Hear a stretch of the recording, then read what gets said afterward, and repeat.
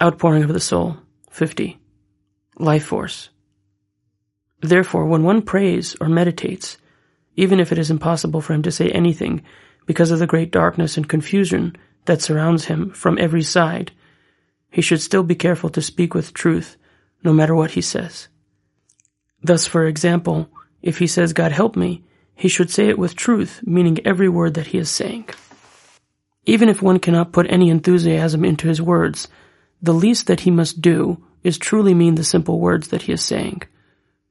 Truth will then enlighten him. He will be able, with God's help, to pray and meditate properly. Through this, one can rectify and sustain all the spiritual universes. He can also open doors to cause others to repent and to help them escape from the traps in which they find themselves.